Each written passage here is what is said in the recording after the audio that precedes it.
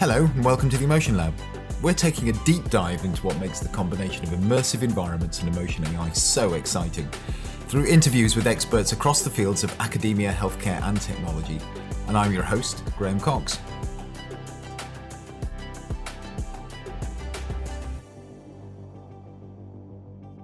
Hello and welcome to this episode of the Emotion Lab. Today I'm with David Rippard, who is the founder and CEO of Poplar Studio, the UK president of the Virtual Reality and Augmented Reality Association, and has a long and varied and fascinating background in media from Netflix, YouTube, and various other organizations. David, thank you very much for coming on and welcome. Very happy to be here. Thanks, man. David, well, we haven't spoken before, so it's lovely to meet you. I've heard a lot about you, but it's the first time we've actually spoken.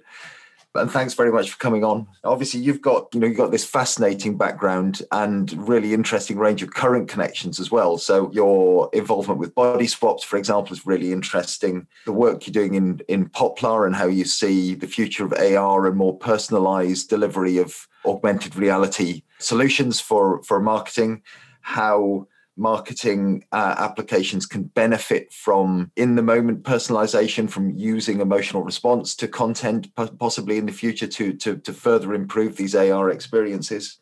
And then obviously is your role in running the UK chapter of the VR ARA, looking at your vision for the future of how you see AR and VR developing in the future and how personalization of those experiences using input back from the individual in terms of what we do, what we engage with, what we like, what we don't like, how that can be used to improve augmented reality experiences in the future, and just your big vision of how you see that developing and where you see some of the interesting things might happen there, where the problems might be, where the big wins might be in the future. So kind of fairly broad ranging discussion was what I thought that we might go through, starting with some of the more specifics around your insights into the AR marketing and uses in retail and commerce as a starting point, going through some of those soft skills use cases, and the body swaps would be a really great thing to talk about in that context.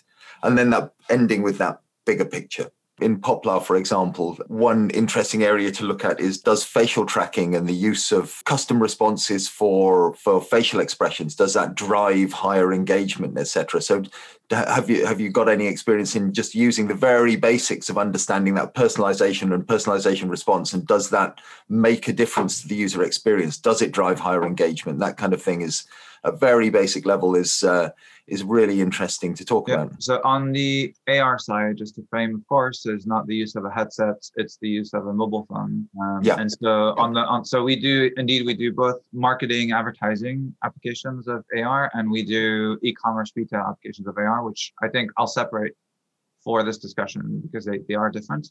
So on the marketing advertising side, at the most basic, the use cases start with things like Face Filter, which have been around for a couple of years now and have been democratized through platforms like Snapchat. I mean, they're one of the pioneers, I would say, of using AR and letting consumers using AR to remix identity and engage with their platform. So the stories mode that they've launched before Instagram, TikTok, and other platforms where you could share snippets of your day with your friends, they started enabling the front camera and using augmented reality, tracking your face to indeed remix the identity, transform into animals. I mean, all kinds of different experiences.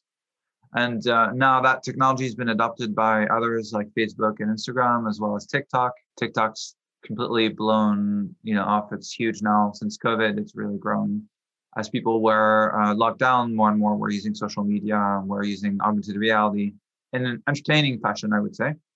And so then the brands came on board because they saw the huge engagement from consumers using AR and mobile phones, wanted to create their own sort of branded face filters and other types of experiences. And that was allowed on Instagram, for example, in September 2019, and then all the other platforms as well, like TikTok and others.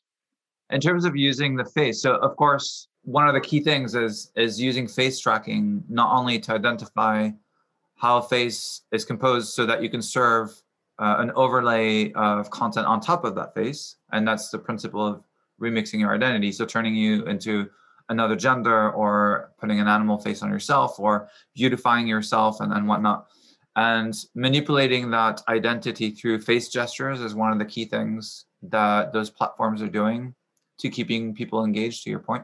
So for example, you can open your mouth, you can smile, you can raise your eyebrows, you can tilt your head, etc. I mean, they're just adding more and more functionalities as days go by to be able to interact with that content. So just to use a silly example, open your mouth and a rainbow will come out of it, or raise your eyebrows and some other interaction will happen. So yes, I think for a lot of those brands and platforms, there's always been a goal of higher engagement, just as a basic thing, is just to keep people on the platform as long as possible, right? Whether we think that's a good thing or not is a whole other discussion.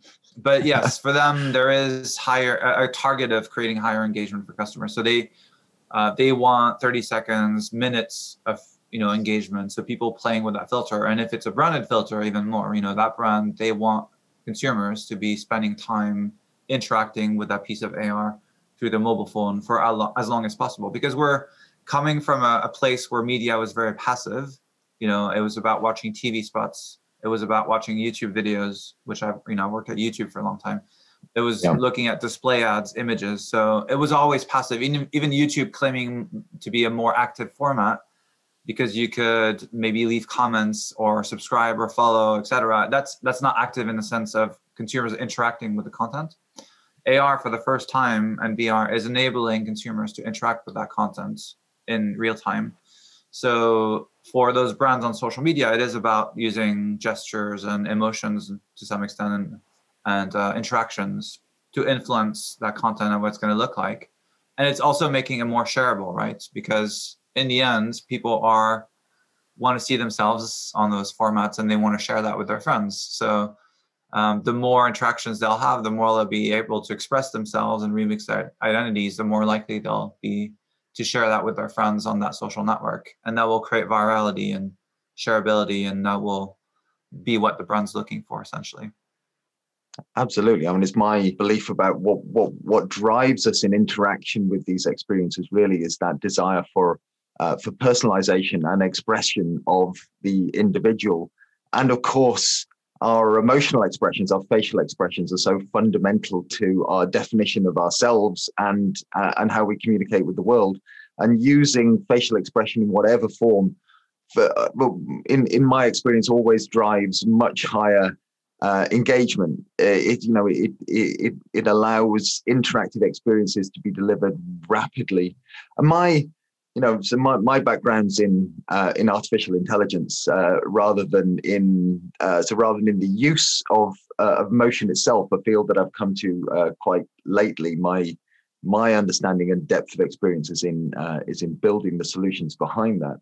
One of the things that really strikes me about AR experiences and in that use of facial tracking is just how easily accessible facial tracking and also facial coding, the classification of expressions from facial tracking, how easily accessible that is to everybody. The barrier ever for entry for use of expression and emotion and facial movement in apps is now quite low, meaning that creatives can do all sorts of really fantastic stuff with this across the platforms.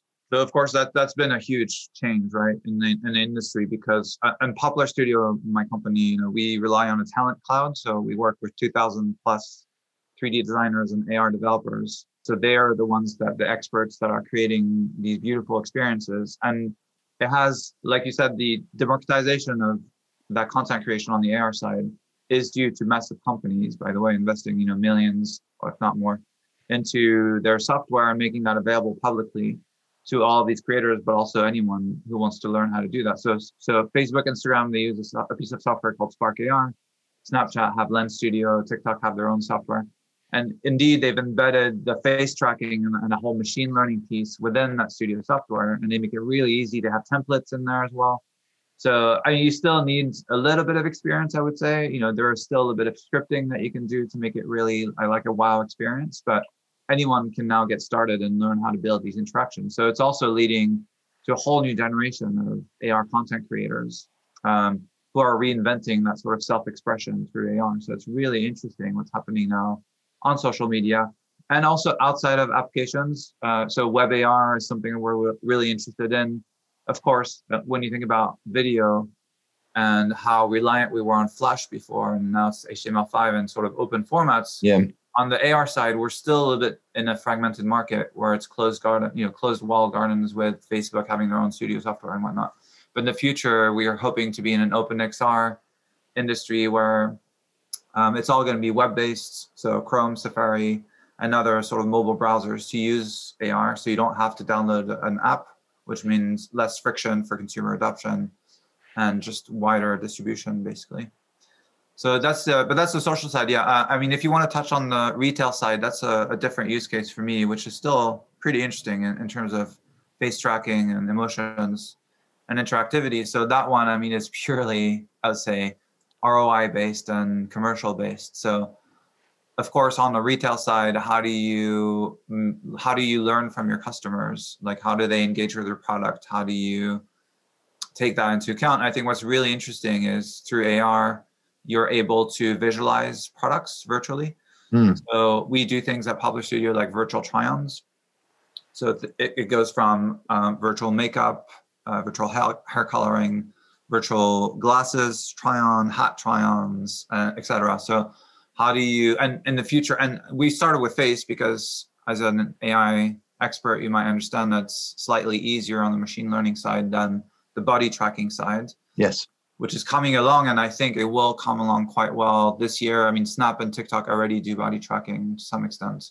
And then things like wrist tracking for trying on watches, things like finger tracking to try on jewelry, et cetera, will come along more than it has recently. But face tracking is there. So we do that. And I think, brands are really interested to see how people engage with their products. It's that measurement of engagement, which I think is the real power, isn't it? I mean, in that ability to analyze that user engagement using objective metrics, to actually understand whether the user likes what it is that they're seeing, which is, fundamentally Netflix's model. Underlying the delivery of content is that ability to personalize and select content and recommend content to the user based on their activity. Yeah, it's data that I've never had before also. Yeah, it's a huge new range of data, and virtual try-on gives you this whole new potential range of data because by definition with the virtual try-on, you are pointing a camera back at the participant's face. So it gives you access to behavioral and emotional analytics, which aren't available through a standard web browser interaction where keystrokes, movements, time on hovering over particular locations, these kind of softer indirect metrics have to be used to understand what the users properly engage with. With a virtual try-on, the opportunity to really get deeper understanding of that gut emotional response to the glasses, the hat, the coat, whatever it might be that's being tried on, it becomes really interesting. Yeah, I'll use another example, which is using the back camera of a mobile phone to place products virtually, or using the back camera essentially. I mean, it could be tablets, and in the future, I mean, you have to also, that's another discussion, but you have to think about devices, right? Because devices will evolve into AR glasses and lenses and things like that. But using the back camera, let's use an example of you're placing a mobile phone, virtual mobile phone on the table of a new model that's just coming out, or you're placing a piece of furniture, in your environment in real scale, or you're placing a TV or some piece of electronic. You want to check that it's going to fit in your room. You want to customize it by changing the color, looking at the model, etc. And using AR, you'll also be able to have hotspots where you have interactions and you can blow out the model, look inside the model. What is it made of? What's the mechanics of the thing? Or learn about maybe the fabric, or learn about how it's made, sustainability, things like that. And you're going to get rich overlays, either text, videos, images, and whatnot of that virtual augmented reality product in your environment. So I think there's a huge opportunity there as well of using the face and the emotions, possibly tracking that at the same time. And for the brand, it's not just about seeing if the customer's happy or not, right? I think there's a huge piece of analytics there.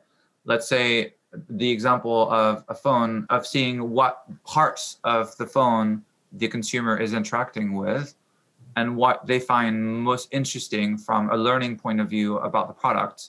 And it can also be a sales tool for those people that might be selling that device in a store, right? So think about how the end brand or manufacturer is presenting that on their own websites and selling their products. they could learn in real time what customers actually want to interact with. Yeah. As part of that device promotion or sort of marketing, or how people visualize that in that virtual environment. And they can in real time change the way that they present that product or sell that product in a store environment, learning from those emotions and that interaction. Yeah, it potentially offers an incredible new set of data to personalized recommendations and deliver targeted information to individual. Obviously, that process of ever deeper data and understanding of the participant has both benefits to the commercial organization and to the individual in getting actually targeted recommendations, but it also comes with risks as well in terms of increased erosion in personal privacy and that ever greater sucking of data that defines the individual that we are. How do you see that balance, with your role both in the industry and as a commercial provider of solutions? Where do you see that balance between risk and reward in access to personal data? Yeah, I mean, it's a very complicated discussion. I think that discussion's been around already for decades now around advertising, and you can see what's happening around cookies and Google and the changing policy right there. So I think it's the same conundrum on the visual side or the computer vision side, in the sense of what are we as individuals okay to share privately with corporations in order to get more customized, relevant information. How useful is it going to be in our day-to-day life? And I'm putting aside the whole policing aspect of things, because that gets really complicated about how this information is shared. But on the corporate side, I'm quite comfortable with technology. I know it's very different from other people, and it's not a judgment. But for me, and it's been Google's vision for a long time now. It's about making information useful to people, and it's about making information accessible. So in their mind, the vision in a few years from now is visual search, and it's about walking around in your environment and getting rich, useful information around you that will serve you, right? So just to use examples, it might be visually that you'll see your meetings that day, and they'll give you an itinerary, and it'll warn you when to leave your house, and you'll go outside, and I'll show you on the bus stop, the information about the next stop and when it's coming. And you might stop by a shop, and outside that shop, you'll get information about that store, the ratings of that restaurant. You'll see a virtual menu of that store, and you might get discounts visually when you step inside your Starbucks, and promotions. I mean, it gets a bit dystopian, of course, because then it's about information overload, which is a different question. But it's about making it useful and all accessible in one place comfortably. And that's where AR glasses come in and serve that purpose as well. Because right now with the phone, it's slightly uncomfortable, right? To be your hand out and looking around and potentially running into people or falling down. But having those glasses on your head, and you're in your meeting now, and you see all the LinkedIn information overlaid on your glasses about that person that you're meeting. You're on a date, and you're seeing the Tinder Match.com information. Now it gets really dystopian. But I guess that's the intent. And so how much information are you ready to share in order to get that usefulness, right? And what's the counter to that? Are you going to be left behind because you're still going to be using the mobile phone screen or your computer to obtain all that information? And how much time are you saving by accessing that information? Now, of course, if you get into what China is doing and how they're using computer vision and AI to track people's faces and to police using that information, that gets really scary. So when you know that a Facebook and Google is building that world, replicating that world, and potentially scanning your faces, and there's been a debate around Oculus Quest, which is a VR headset from Facebook. Yes. They've said they're not storing that information. They said they're not using it for now, underlined for now.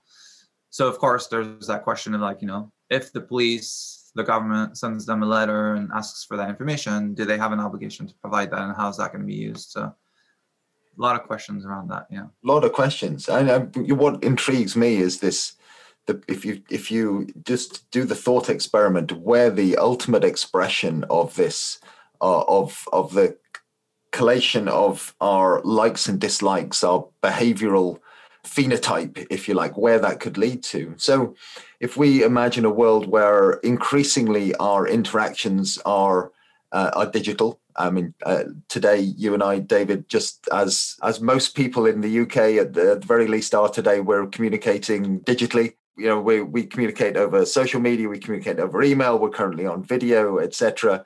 And a digital assistant that learns your behavioral profile and your emotional likes and dislikes can eventually start undertaking actions on your behalf. Can start doing things in the digital world for you in order to save you time and the like. And that concept of the digital twin, as it pertains both not just to the recreating the world digitally, but also recreating the individual digitally, could eventually lead to some level of autonomy in that digital persona, in its ability to help you. But if we don't own our own behavioral data, if the corporates own that behavioral data, ultimately, are we giving away our identity?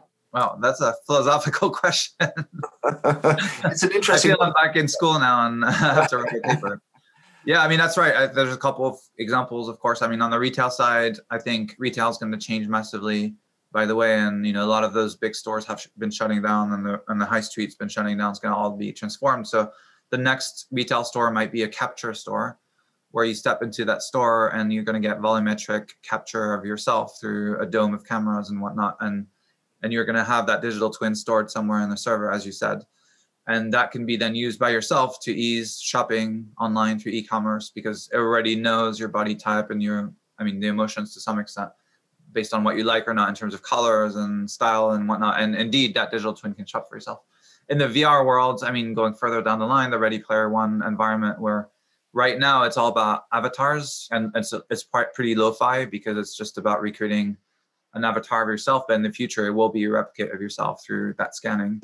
And I do think you're right that emotions will play a really huge role in expressing ourselves. And so indeed, there could be a digital twin doing something they don't know about, or having a conversation of your own. But again, it's back to how much time are we saving? How useful is that to us? I don't really have that philosophical. It's just an interesting philosophical thought, although I would be interested. So one of the things we haven't really mentioned as yet is that you are the UK president of the VR-ARA, the Virtual Reality and Augmented Reality Association.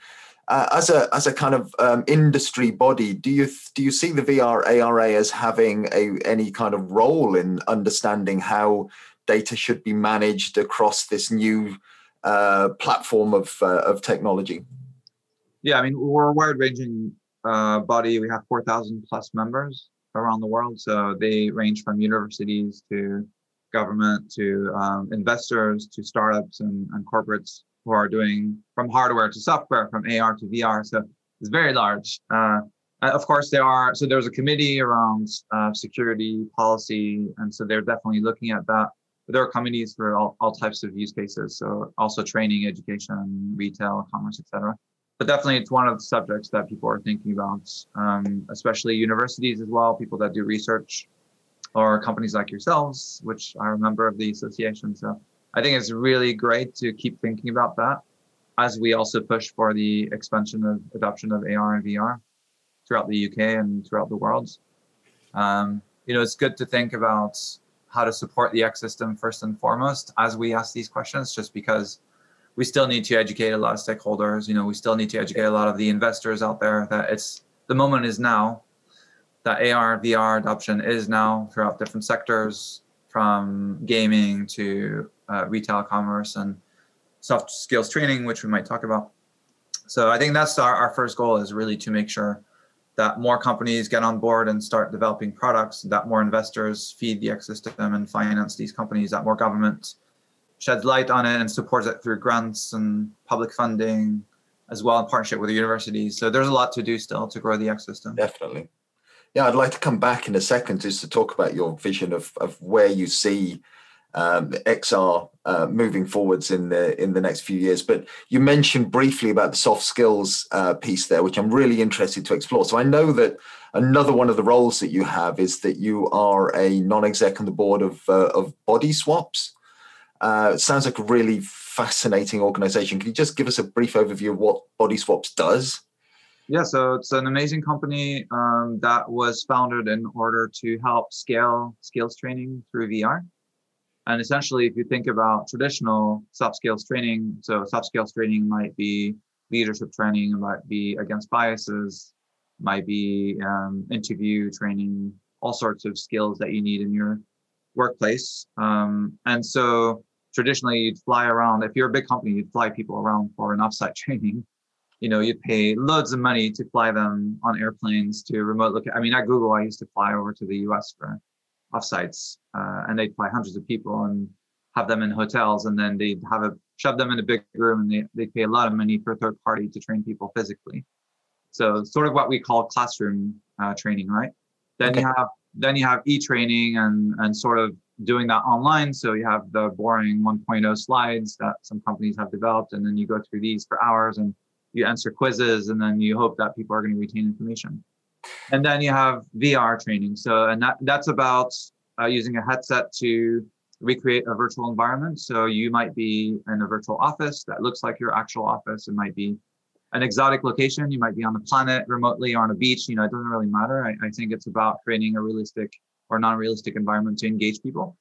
But most importantly for body swaps, the principle of body swaps is that you're in a real case situation with 3D models representing other people, and you get to look at something taking place that is not cool. For example, it might be a discriminatory conversation between a manager and someone else, and then you get to feedback afterwards, and then you get to body swap. So the principle is that you'll see yourself afterwards giving that feedback from another perspective. And it's also using AI to listen to the keywords that you're using and to sort of recognize also emotional sort of information that you're providing, how you're reacting and how you're feeding back in order to provide recommendations on how to improve that feedback.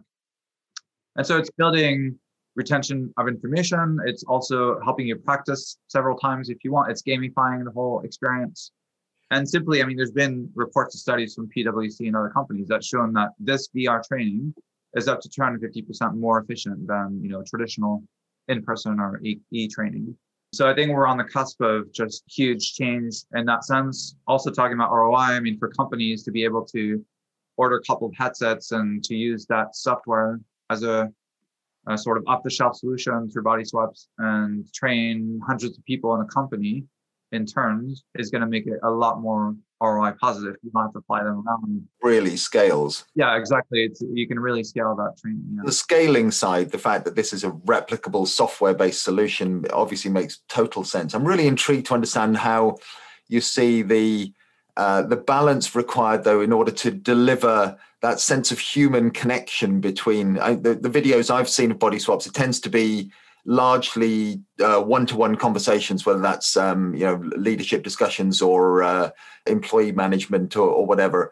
And I guess the trick there in developing the solution is to walk the line between not falling into the uncanny valley on one side and trying not to get too realistic, but on the other side still making sure that the individual involved feels that real human connection with the avatar they're talking to. How has that worked out, and has that actually been a problem in getting that right? Do you see that human connection when in the users?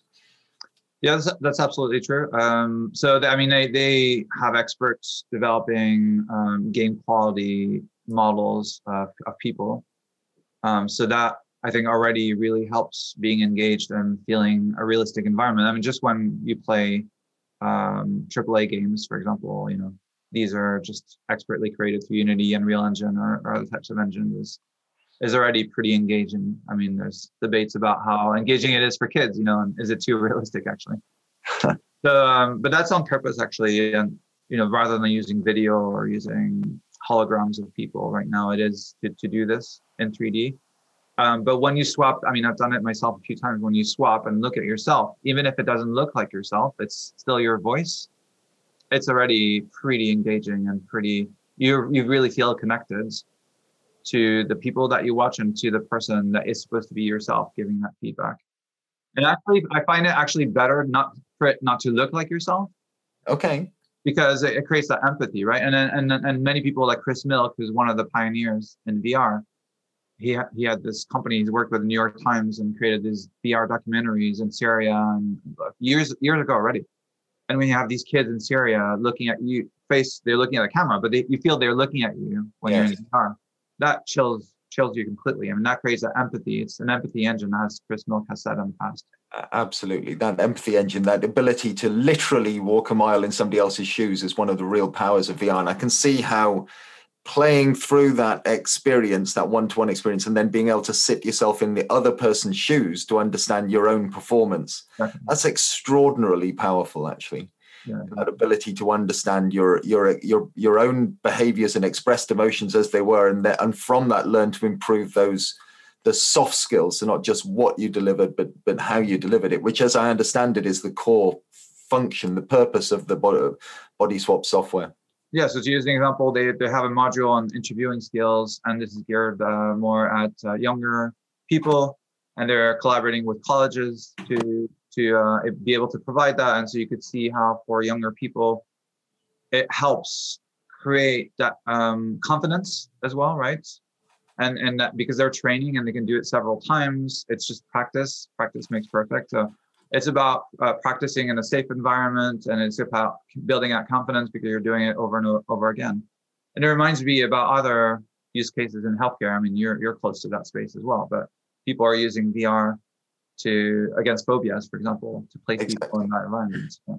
Yeah, one of our core use cases, and the major thread in our research program is building objective measures of emotional response and stress response to aid and improve therapeutic interventions. And the kind of the core platform that we're working on is one that today is to enable therapists and their patients to connect remotely using immersive technologies as a way to do that, and to execute therapy in simulated environments that drive the right kind of emotional response from the patient, whilst measuring just the level of trigger that you're delivering.